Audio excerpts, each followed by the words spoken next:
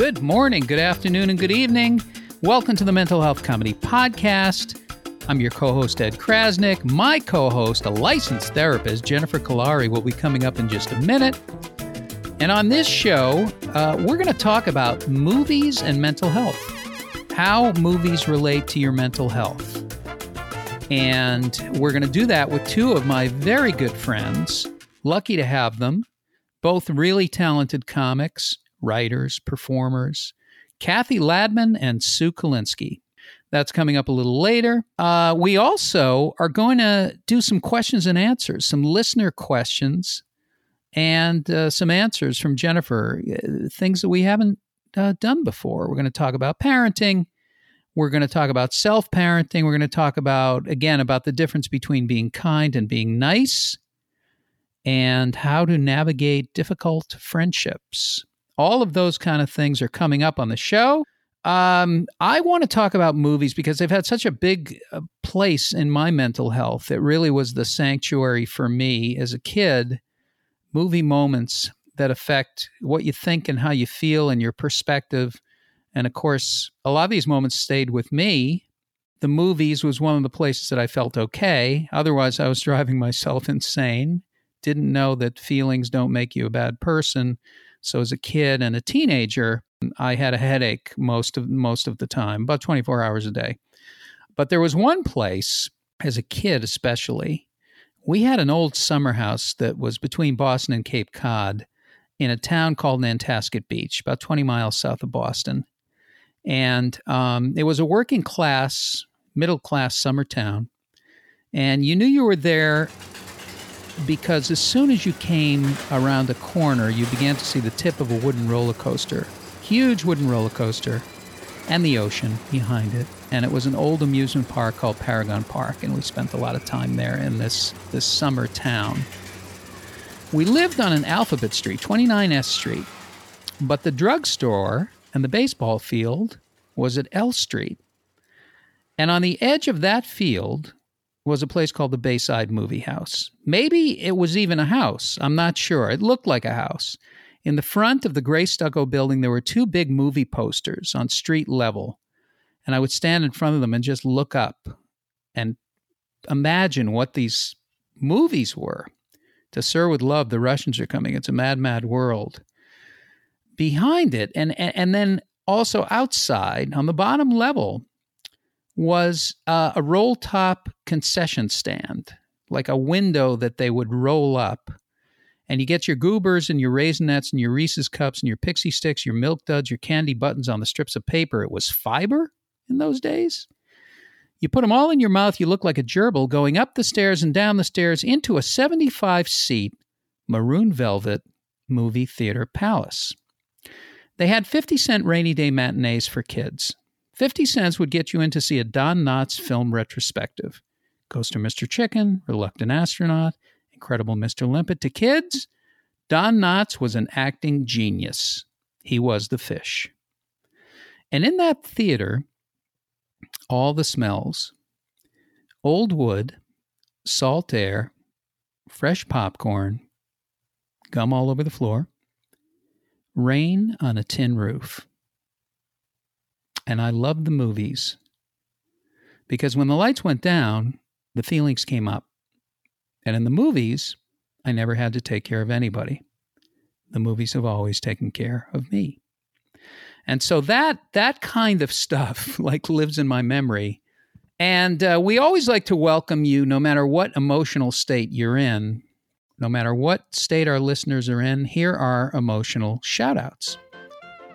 If you've decided to call this the summer of love and have been singing the song Purple Haze to your cat, welcome. If you'd like to barbecue your leftover feelings from third grade, welcome. If you're trying to reimagine Burning Man in your bathtub, welcome. If you've mirrored your teletherapy session at a drive-in and your therapist is on a screen 300 feet high, welcome. If you go to a pool party in your pajamas and jump in anyway, welcome. If you eat your potluck dinner you're bringing to your friend's house, welcome. If you start to watch a horror movie and start screaming during the opening credits, welcome.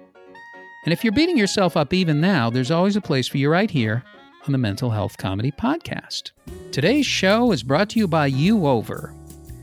U-Over looks like an attractive pair of cool sunglasses, but with their photovoltaic lenses, they allow you to reimagine and actually do over the difficult, challenging, painful past experiences that you've had. Remember that art teacher in kindergarten that made fun of you because you couldn't draw? Well, you just drew a masterpiece on her face. Bullies, a crazy boss, an insane roommate in college, an abusive ex. U-Over lets you do you over the way you truly are. It's an inner funhouse. Make the past a real present to yourself with U-Over. Time once again, I want to bring in our special guest, the person who actually has a license and should be doing this, my partner, Jennifer Kolari, otherwise known as the High Priestess of the Hippocampus, known as the Overlord of Oxytocin, known as the Sultan of Serotonin, and many other things. Jennifer, first of all, we have something a little different today. We have both questions that listeners have written in because people are very curious about why they feel so crazy. and we also have maybe some self questions, things that you can ask yourself. All right. And I notice how I accentuate the word self. At any rate, so I thought we could get to them. They're from all over the world. I think you have one that maybe you want I do. I have a good one. Yeah. Okay. Do you want to start with that one? Sure. Okay. So you know how we always talk about on the show that life is a bit like standing in a canoe, right? You're always you're wobbling and you're always trying to find your balance and you're trying to find that center. So one listener, I think, was specifically talking about her kids. Why do my kids rock the boat on purpose? And wouldn't they rather have an easy life? So that's an interesting one, Ed, because do kids do it on purpose? They kind of do. I mean, if for parents out there, it's parenting is really hard.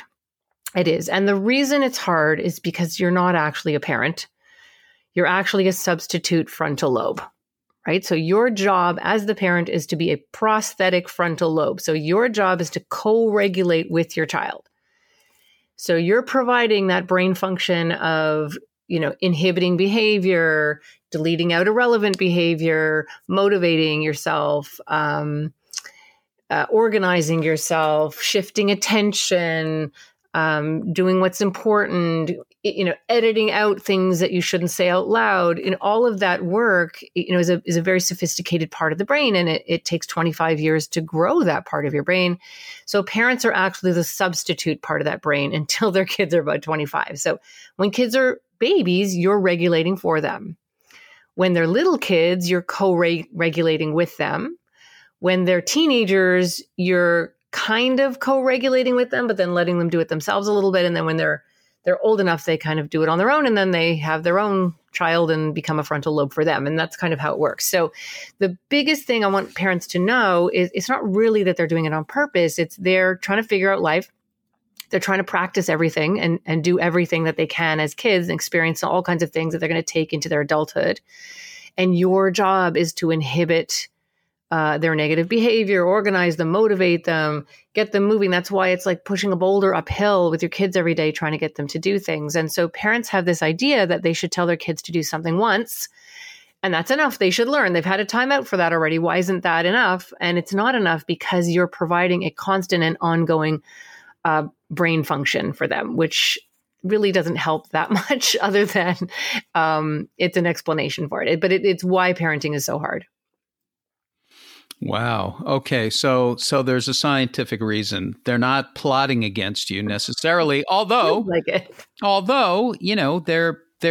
is some, they're trying to figure out the boundaries and the limits and test them and do things. And these are things that kids are supposed to do, right? I mean, that's part of growth. Yeah. And based on temperament, like some kids regulate more on their own. Like some kids are up in the morning and they brush their own teeth and they've highlighted with a yellow marker where you need to sign their form for their school trip. And they're very rare, but there are kids like that. But most kids live in time, not out of time. So they live in the moment. They're not thinking, oh, traffic might be bad on a Monday morning. I should probably wrap this up and get ready. Like, they don't think like that. That's our job to think like that. That's higher order thinking. That's executive functioning.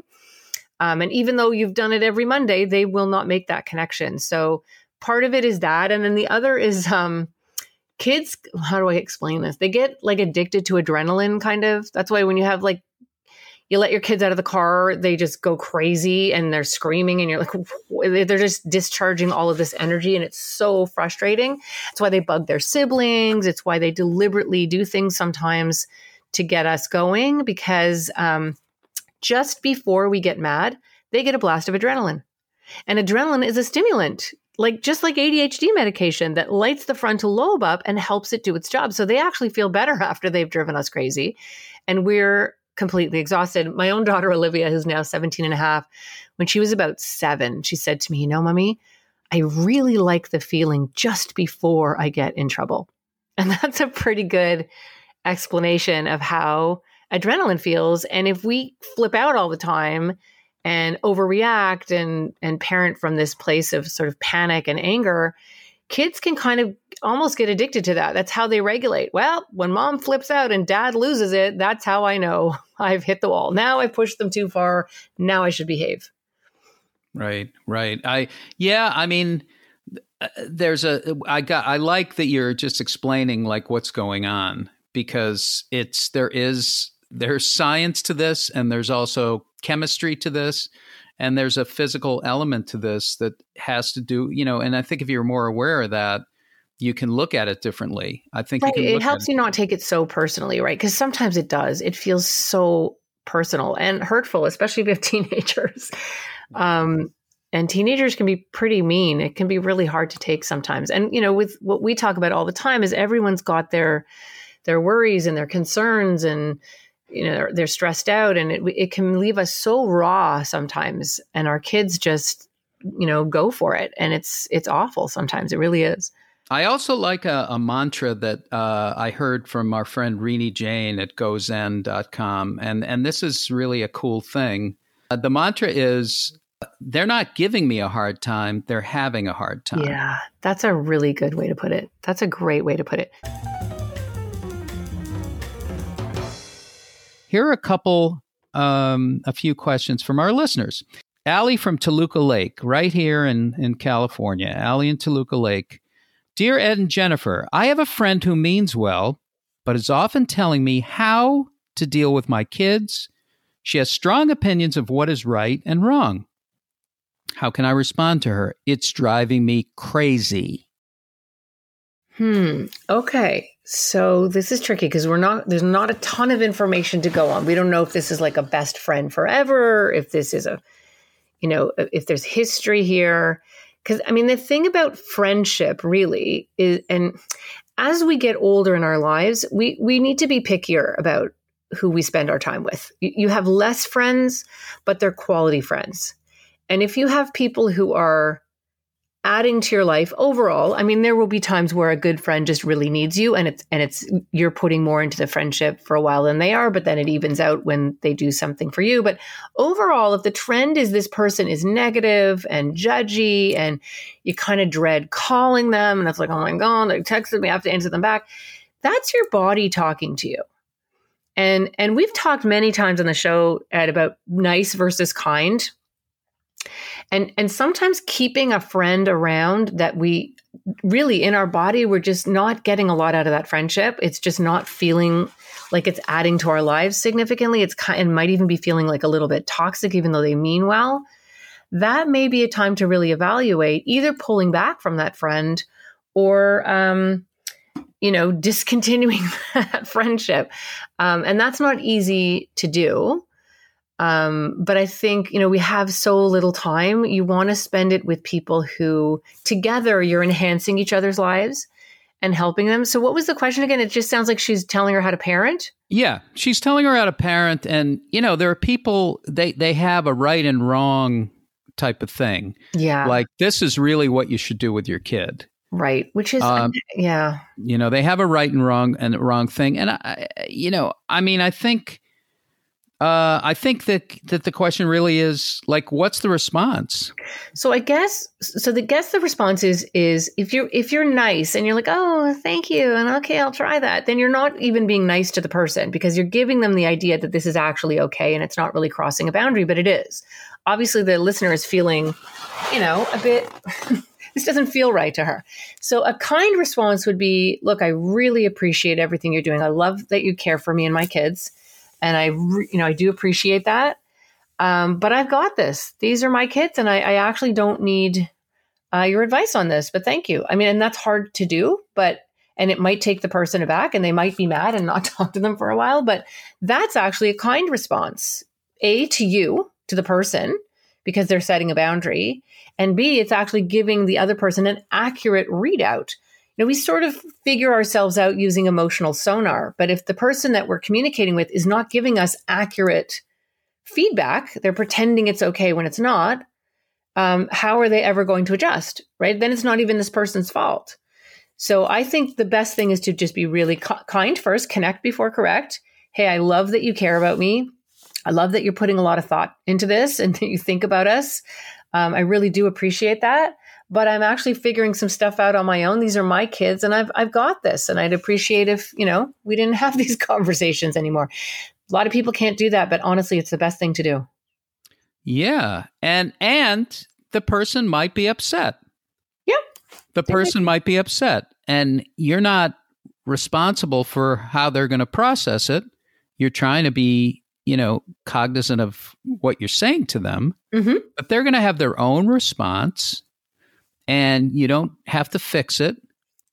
And, they may not talk to you for a day. Yeah, it could be longer. but if they're a real friend, if it's a real friendship, then you'll come back together and you'll figure it out. Yeah. And honestly, like sometimes this person is probably doing this to other people in their lives. So giving that accurate feedback is actually the right thing to do, as long as it's done with kindness.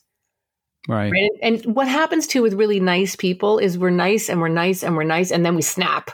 Will you mind your own effing business? And then the person is hurt, and then the person is upset, because then it came from a reaction. Then it came from a place of anger and fear. And, we don't do our best, our best work that way.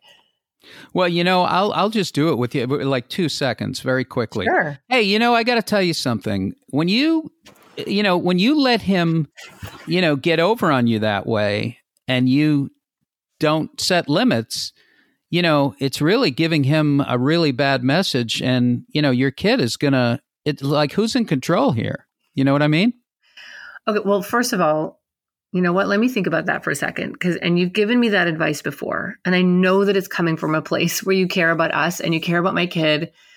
And you're not, I'm hearing some of what you're saying, but it's actually making it really hard for me when you tell me how to parent.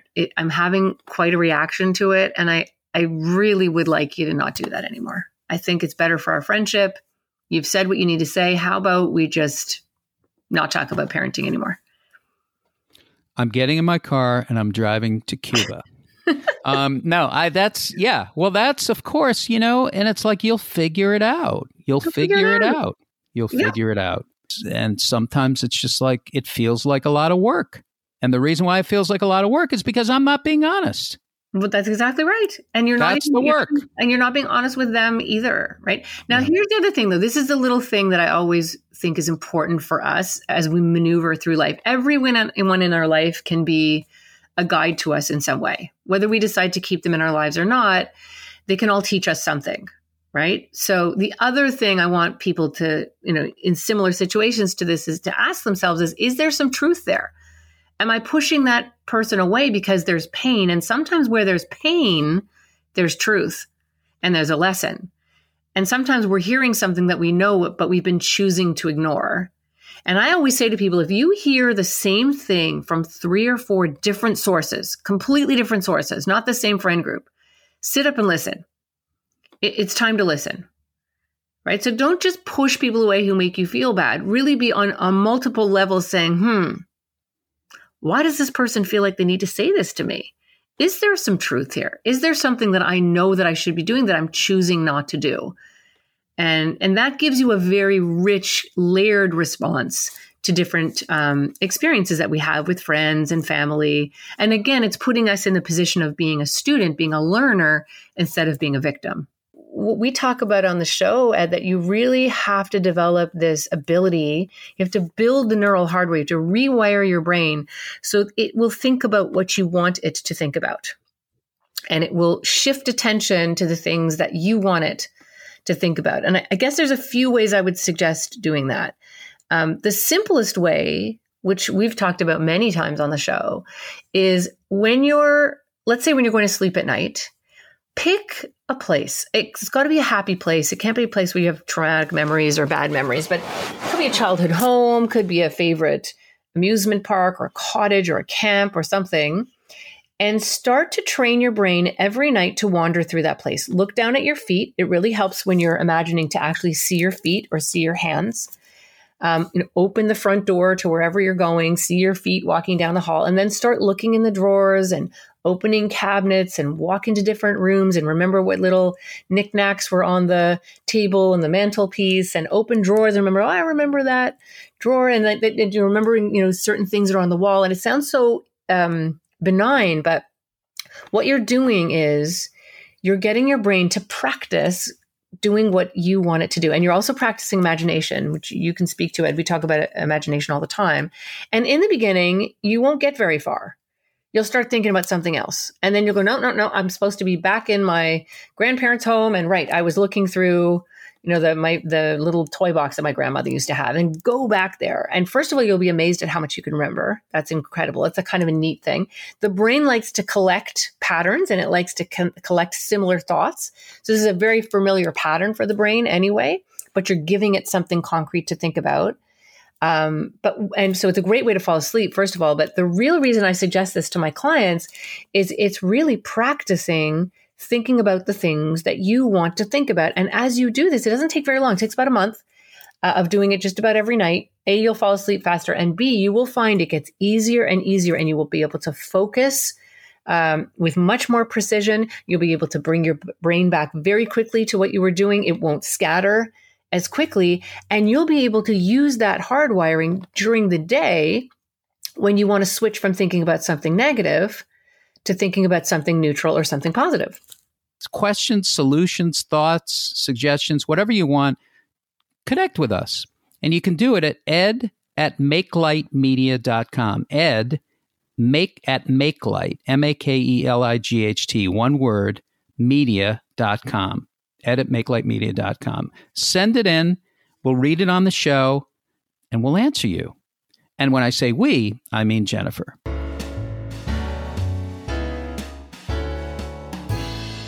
Now, I want to bring in our guests, and I'm very lucky to have them. These are two very good friends. They're just wonderful people, extremely talented, great careers, from Sex and the City to The Osbournes to Top Chef to being the current co-host of a terrific podcast called Culture Pop with Steve Mason, Sue Kalinsky. And along with Sue, a great comedian, a great actress, shows like Pretty Little Liars, Modern Family, I'm Dying Up Here, Mad Men, and The Tonight Show many, many times, including the classic Tonight Show with Johnny Carson as well. And that's Kathy Ladman. So Sue Kalinsky and Kathy Ladman, let's join our conversation about movies and mental health already in progress. Like I'm saying it like I'm broadcasting to somebody, but it really is just us.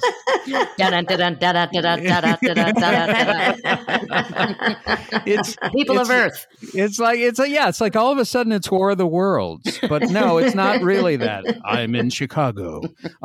So now I wanted to talk to you guys about, I thought we could talk a little bit about movies and mental health, because movies saved my life. I know that they played a big role in your lives. Like, I wouldn't be alive. I really wouldn't be, because I thought I was a bad person, and the only place I could escape was the movies. So anytime I had a feeling of any kind, I would go to the movies when I was old enough to on my own. as a baby, I crawled to the movies. But it was a little different. But anyway, so tell me, like because my grandfather used to say, you know, an immigrant from Russia, he would call it the moving pictures. The moving and you'd pictures, say it's, right? It's the moving pictures. But when you think about it, it's moving pictures. It was supposed to be, and it's moving pictures. And that when you have an experience of a movie, you get moved. It's a moving experience, right? It's supposed to be that. It's supposed to be that. Well, I'd like to tell you an early memory that I have of going to the movies when I was old enough to go alone with a friend. We would walk down I grew up in Little Neck, Queens, and we'd walk down to the Little Neck Theater on Northern Boulevard. And I would never do this as an adult, but I can't believe I did this as a kid. We would just show up whenever we felt like it. It didn't matter when the movie started. Let's say it was Cat Ballou. That was one of the movies we saw. We showed up. We sat down. We were watching what was the movie. Then we stayed for the next showing. And when we started to recognize stuff on the screen, we said, "Okay, let's go." I mean, I could never imagine doing that again. To like not go at the beginning of the story, but it didn't matter. That's how much I loved movies. It didn't even matter, like that. It wasn't starting at the beginning. I just loved the movies. I loved being in a dark theater. I loved the hugeness of it, the color of it. It was just magical to me. Yeah, because I mean, when I was growing up. Wait, hang on, Sue. I don't want to stop you, but there's like some sound outside. Is there like a video game going on? Sounds like a plane. There's an airplane. I'm sorry. Okay, that's all right. Well, you don't have to be sorry. You're not flying the plane, right? Are you? Kathy, are you at the airport? Are you at the airport? I am at the airport. Are you in a Cessna right now? Do you have a scarf on? I do, and goggles and a leather cap. Oh man, is Snoopy with you? Yeah. Snoopy, shh. If you see Amelia Earhart, would you tell her to just let somebody know? Because let us know you're okay. Just let us know you're okay. Something. Just let us know. Why is everything a secret with you? Anyway, so yeah, it's the experience. You were going to say, Sue. Go ahead. Yeah, like there were a couple of summers. I'm the youngest of 5, so it was my sister and I, and then my 3 brothers, older brothers. They went to sleepaway camp. So during those summers, my parents took us to so many movies. And what I was about to say, because Kathy, you said something about the color. You know, we grew up where it was I had a black and white TV. You know, until it became color. So to go to the movie theater and see it in color was like insanely amazing. It was like, you know, well, I mean, I ate acid years later, so I can't really give that analogy when I was 6. But I remember the movie theaters. You don't eat your acid, you don't get your dessert. I'm sorry. With your goobers. Yeah. The goobers, that's right. Goobers and assinettes. So the movie theaters in my neighborhood just had like standard screens, but the Syosset movie theater in Long Island, New York. Yes. That theater had a much bigger screen. I remember that theater. I guess what was it like in Sensoround or whatever they called it? Or Cinerama. Cinerama. And we saw, The Sound of Music, How the West Was Won. Wow. Carousel. West Side Story. So we got to see all these big movies on the big screen, you know, with amazing audio. Hello? And what that happened? Was, you know, the beginning of me. I can't hear you guys. My introduction to going to movies. Hello? Wait, Kathy, did something happen?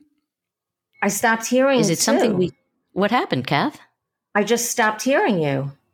Oh. Do you hear her now? I do hear her now. Okay, that's good. I'm that's sorry. Good.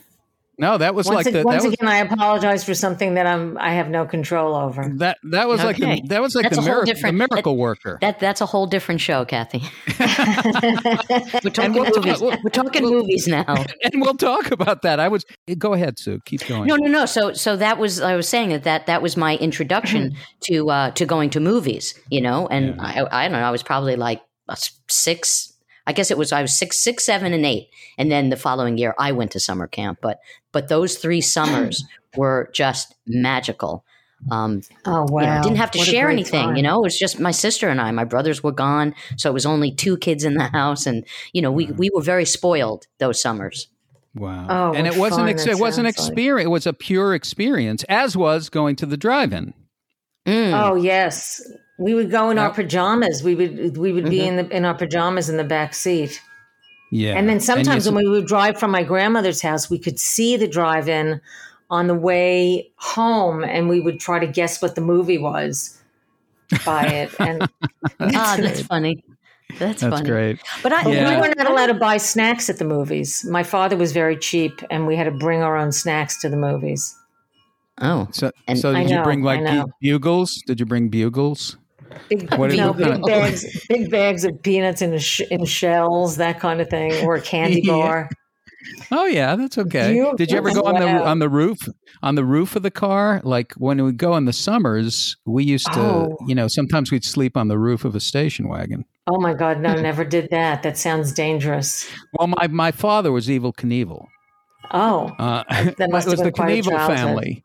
He was a daredevil, and he was like, "Yeah, I know you can sit in the car, but get on the roof, and I'm going to go 100 miles an hour and see what movie is playing." it's like vacation Yeah, exactly. with the mother on the roof.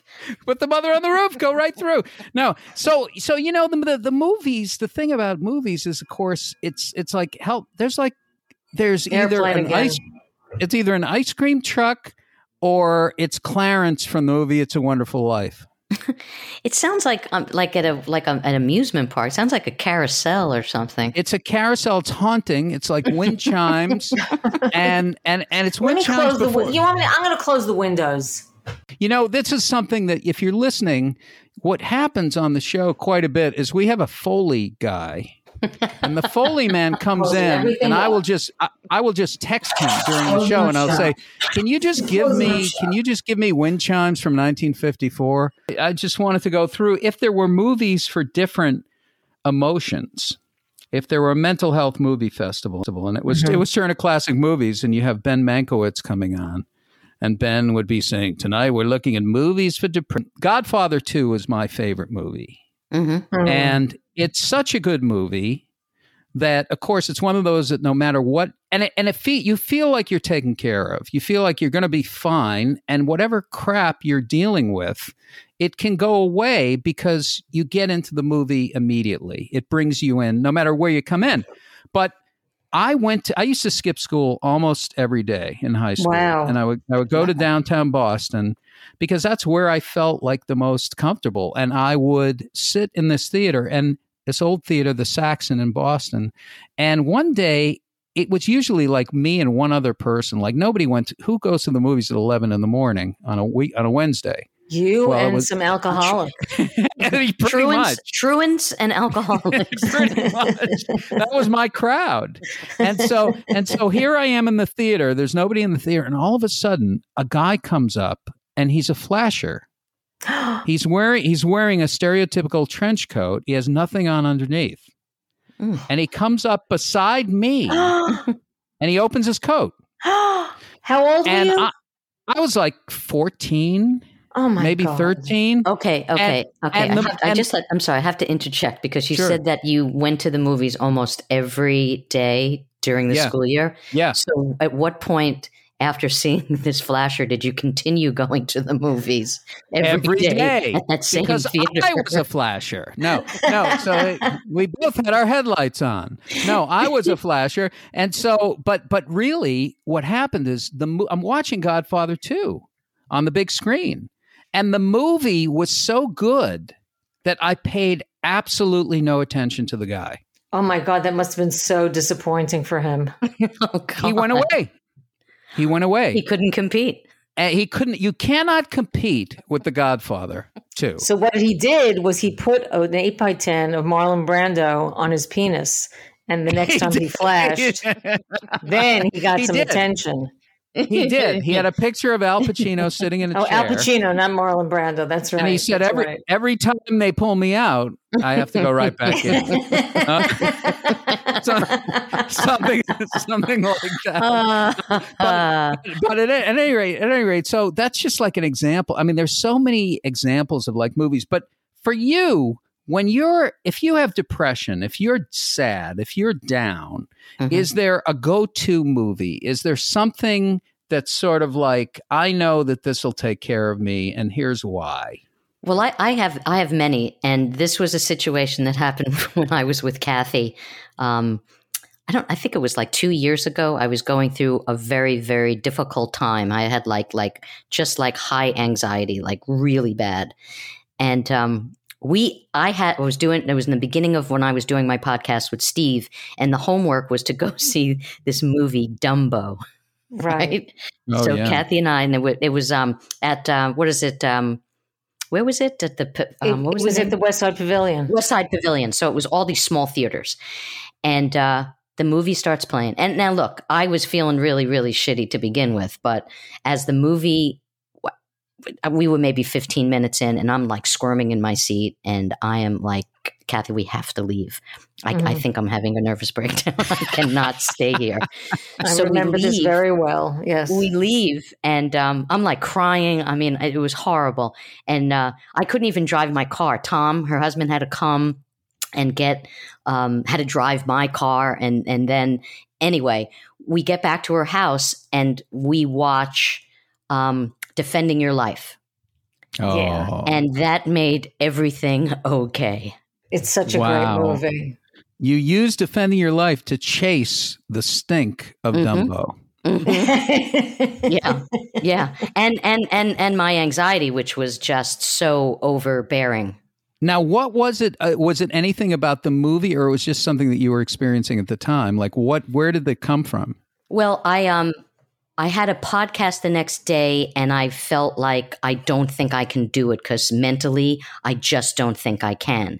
And then when I was watching the movie, it was so depressing. Oh, God. And it was just dark and filmed, just the way it was filmed, too. It was just, It was very dark, like just and we aesthetically. were in this little theater. Remember, we were in a tiny theater with, it was not like it didn't make you feel like you were in a movie theater. It made you feel like you were in a stranger's den. Yes, like we were being held captive. Yes, we were kidnapped. Yeah. And it was just, the movie was just so disturbing, and it just heightened how anxious I was. And then I thought, I don't know. I don't even know if I can do this podcast anymore. So all I'm thinking about while I'm watching this horrible movie is just my state of mind. And I had felt this way like maybe 3 years before. And I felt like, oh no, I'm going down this rabbit hole again. And, here I have this like great opportunity to be doing this podcast, which is something I really wanted to do. And I felt like, I don't think I'm going to be capable of doing it. And I had to cancel, but I couldn't even call the people to cancel it. I had to call a friend who was booking it at the time, and she called Steve, and I think it was a combination, but the movie did not help. The movie didn't help. Dumbo digs you a grave. He's and he never forget. Dumbo digs a grave. That was the sequel. But the funny thing is, you go. Well, first of all, those feelings, those things that come into your head, it's all like about stuff in the future, and it's all the worst. The picture is, there's no way I can do it. It's going to be awful. It's happening later, and now I've got the pressure of that. Right. And so you can get yourself into a state where you literally are paralyzed. You can paralyze yourself with these thoughts. But we never learned that, it might have something to do with what I'm thinking. Like nobody ever said to us or trained us and said, well, wait a minute, this feels like crap.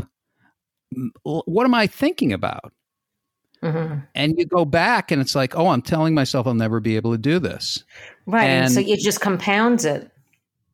Yeah, well, but the feeling is coming from usually it's coming from what you're thinking, but we don't associate it with that. Right. We don't ever say, well, I wonder where this is coming from. It's coming from inside the house. We've traced the thought. Have you checked the children? you chase it. Yeah. Or it's the Carol temple, Kane. but, it was coming from the temple, which is my body. And I think what really freaked me out too was the fact that I had been there years prior, and it was the worst I had ever felt in my life. And now that it was coming back, it scared me. It really scared me. You were imagining that it was going to be the same thing. You were projecting that it was going to be the same thing again. Same thing. Right. Yeah. Right. And now you chase those feelings with a movie called Defending Your Life, which is the best, and it's all about facing fear. Mm-hmm. Yes. And accepting fear. So I love that movie so.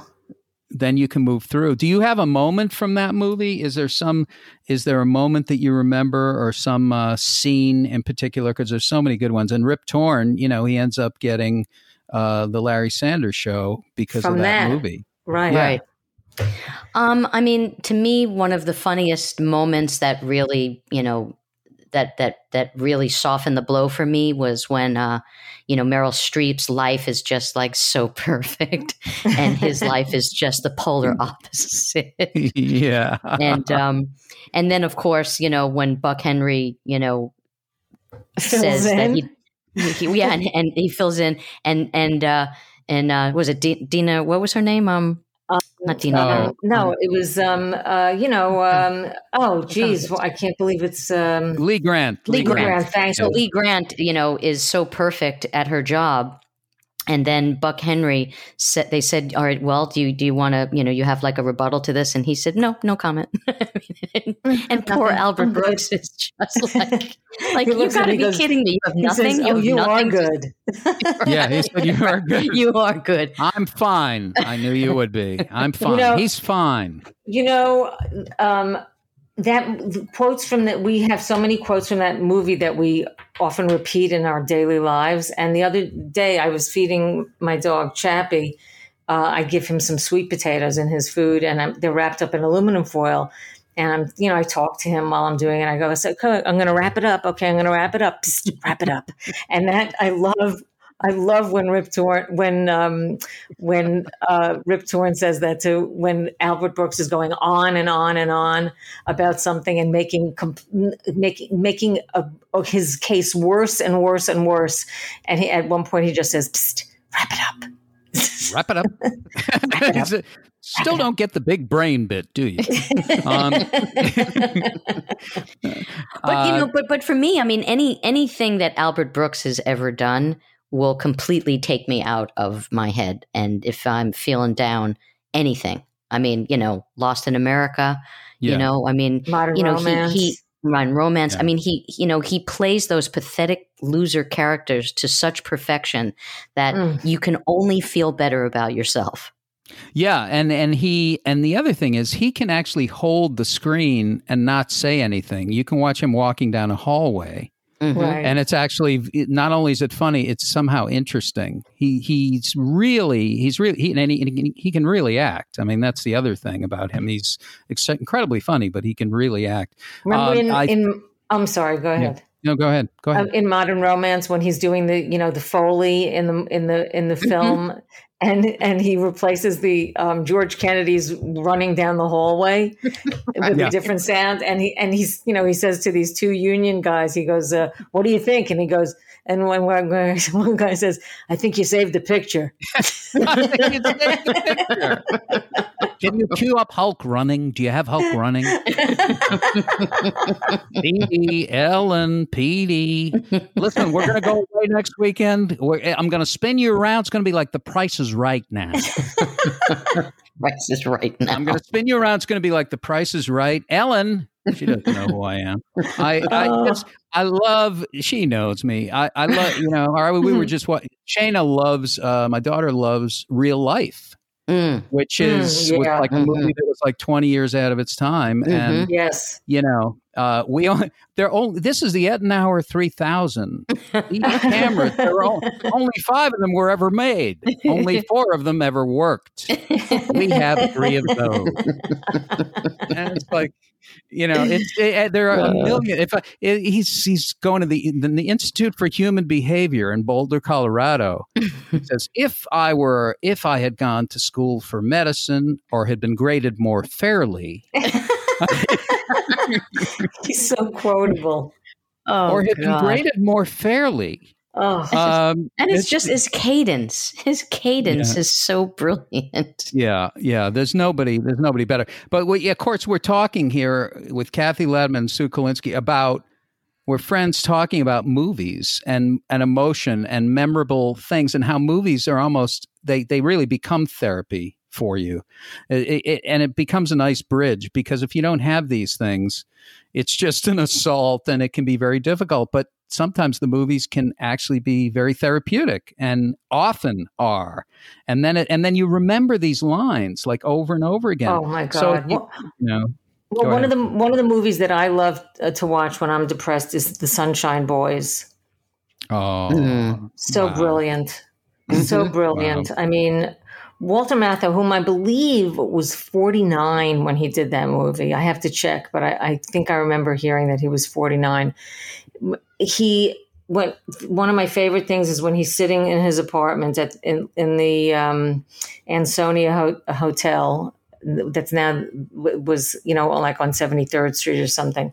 And he hears the sound of a tea kettle whistling he hears the sound of a tea kettle whistling in the kitchen, and he answers the phone and he says, "Hello, hello." And then he realizes what it is. He goes, "Never." He says it into the phone. He goes, "Never mind, it's the tea." Oh, He my talks to God. nobody and tells them, "Never mind." Never mind, it's the tea. Uncle Willie, it's Ben. Uncle Willie, it's Ben. Ben, is that you? It's like, Uncle Willie, it's Ben. Get the kid to come up and jiggle the handle. It's my mother loved that movie. Oh God, we went to that movie a bunch of times. Come closer. Come closer. Closer. Yeah. It's a great for people listening. It's like what we're talking about is the movies that we kind of grew up with or had, or young adults watching these movies, and you have your own movies from your generation, whatever that is. But one thing about our generation, maybe it's different. I'm not sure. Is that we watched movies that came before us, and it was kind of part of your thing. Like it didn't have to be the movie that just came out last week. Well, you know why? It's because when we grew up, we were watching TV, and a lot of what was on TV was older movies. Right. I mean, we had the, the 4:30 movie in the afternoon, the ABC movie, we had $1 Million movie, we had the late night movie, and they were all older movies. Right. That's what you run up on. We didn't have first run movies showing. Right. Like I remember my dad didn't really travel much for work, but he happened to be away for a couple of days. And I was just lying in my parents' bed with my mom, and the Late Late Show came on, and it was Marjorie Morningstar. And my mother was so excited. She was like, "You have to stay up and watch this with me. This is one of the greatest movies." Wow. And, whenever I see that movie, I mean, it's just so nostalgic to me. And I ended up going to summer camp sleepaway camp for many, many years, which was thematic for the film. And the camp that I went to was on the same lake that they filmed the movie. Oh, so that was pretty cool. Wow. And the experience of watching it with your mom. Oh, yeah. Yeah. So and seeing her excited, like this is a thing for her. This has a meaning for her. That's the thing is like sometimes a parent, like my friend Jimmy, my best friend Jimmy Lane lived down the street, and his father loved the movie The Hustler with Paul Newman. And I would sleep over at Jimmy's house every other Friday night. He'd sleep over my house. And this guy, Mr. Lane, he was such a sweet guy. We might have been like 8 or 9. He wakes us up in the middle of the night. He's like, it's like 11:30, 12 o'clock. He says, "You guys got to see The Hustler. You have to see this movie." Now we're 9, and this movie is one of the most depressing movies that's ever been made. It's also a great movie. Yes. But he pulls us out and he's like, "Look at the way that guy, he's beautiful." And he this is how he's talking to us. And then he falls asleep in a rocking chair.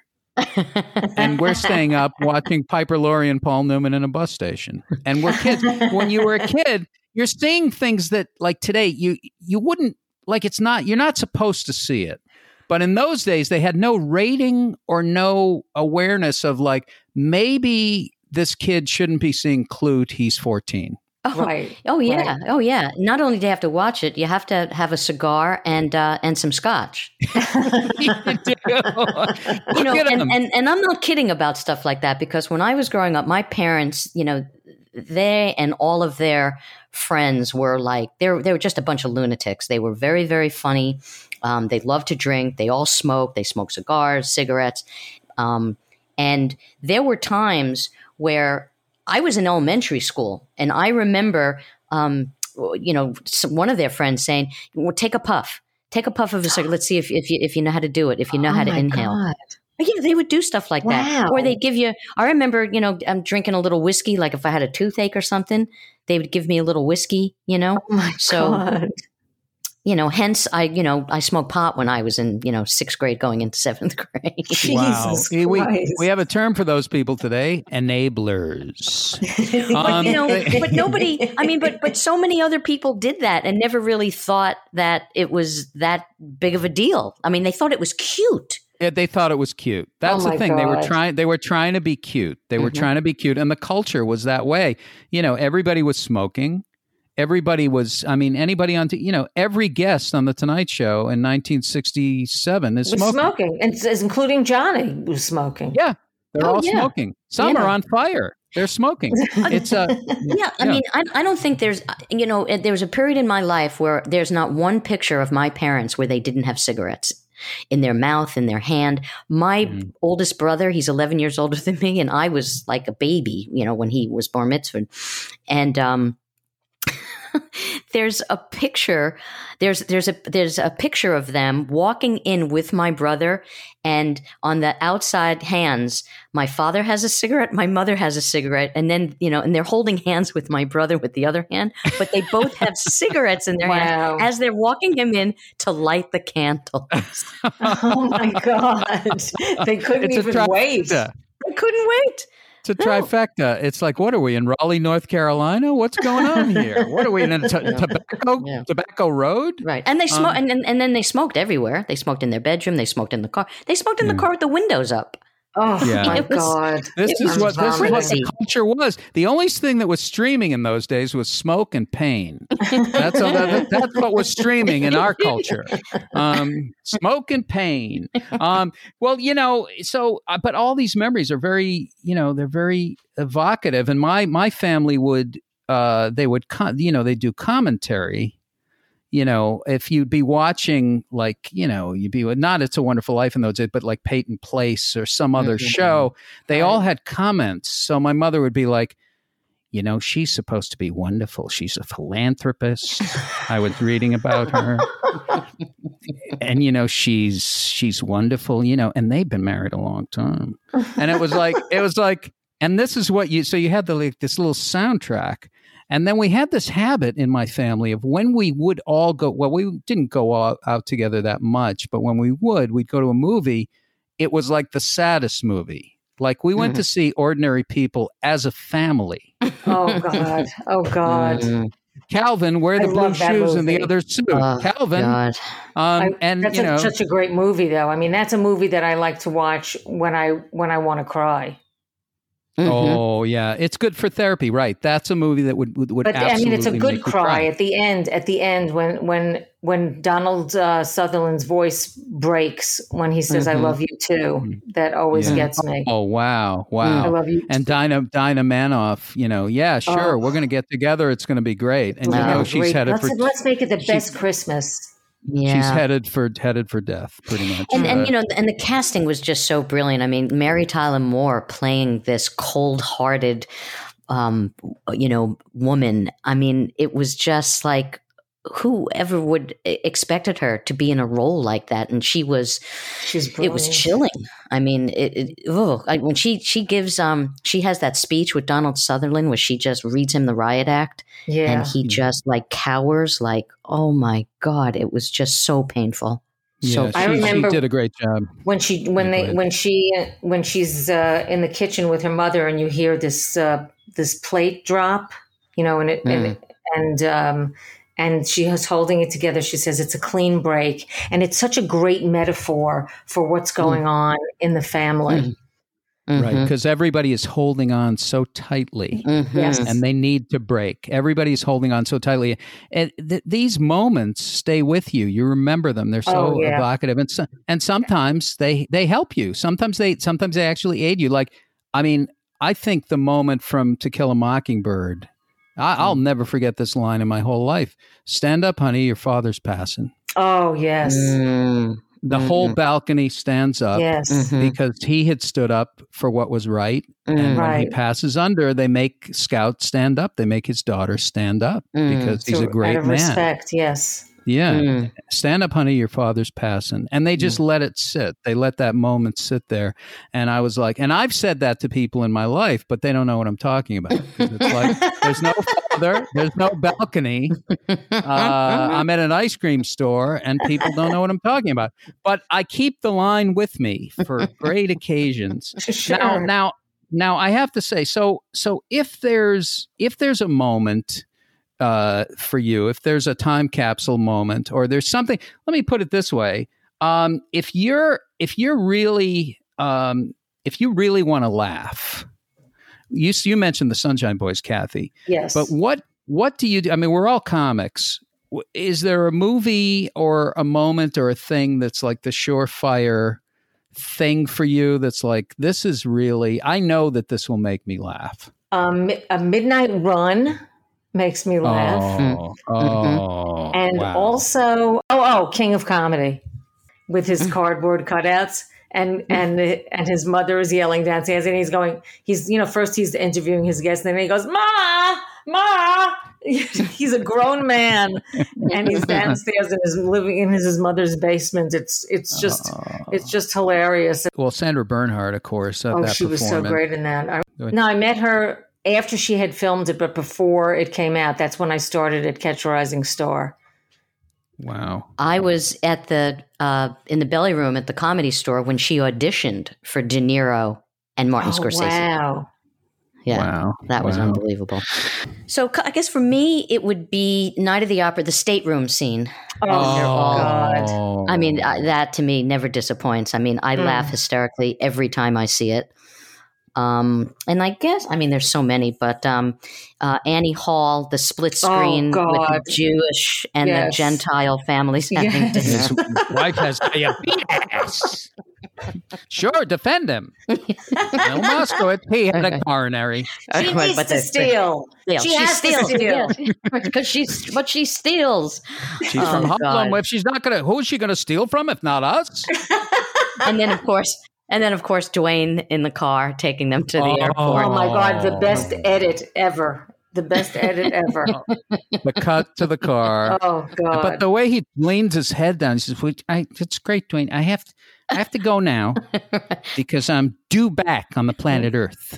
I have to go. That's great, Dwayne. Thank you. Yeah.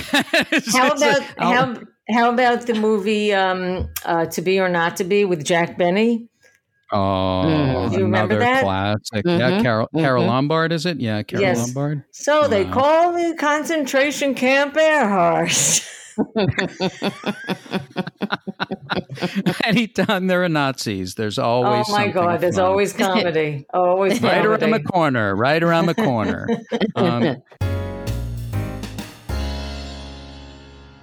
And it goes on. Thanks to my guests, Kathy Ladman and Sue Kalinsky, such great friends, so funny, and such a pleasure to be with. You can listen to Sue on her podcast with Steve Mason. It's terrific. Celebrities, big name celebrities.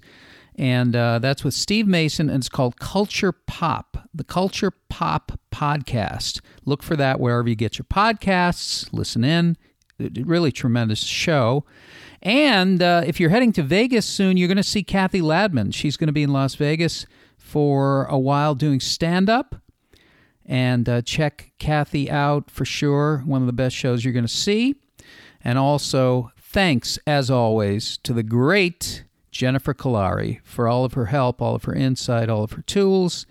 And you can find out more about Jennifer and her work at connectedparenting.com, connectedparenting.com. And, of course, you can listen to our show at Makelight, MAKELIGHT, media.com. You can see all the show notes. Everything happens there. And you can hear us on our new network, which is the Believe, BLEAV.com, Believe Network, BLEAV.com. Next week, a brand new show. I want to thank you all for listening. Keep coming back. It works if you work it. I'm Ed Crasnick for Jennifer Kolari. See you soon.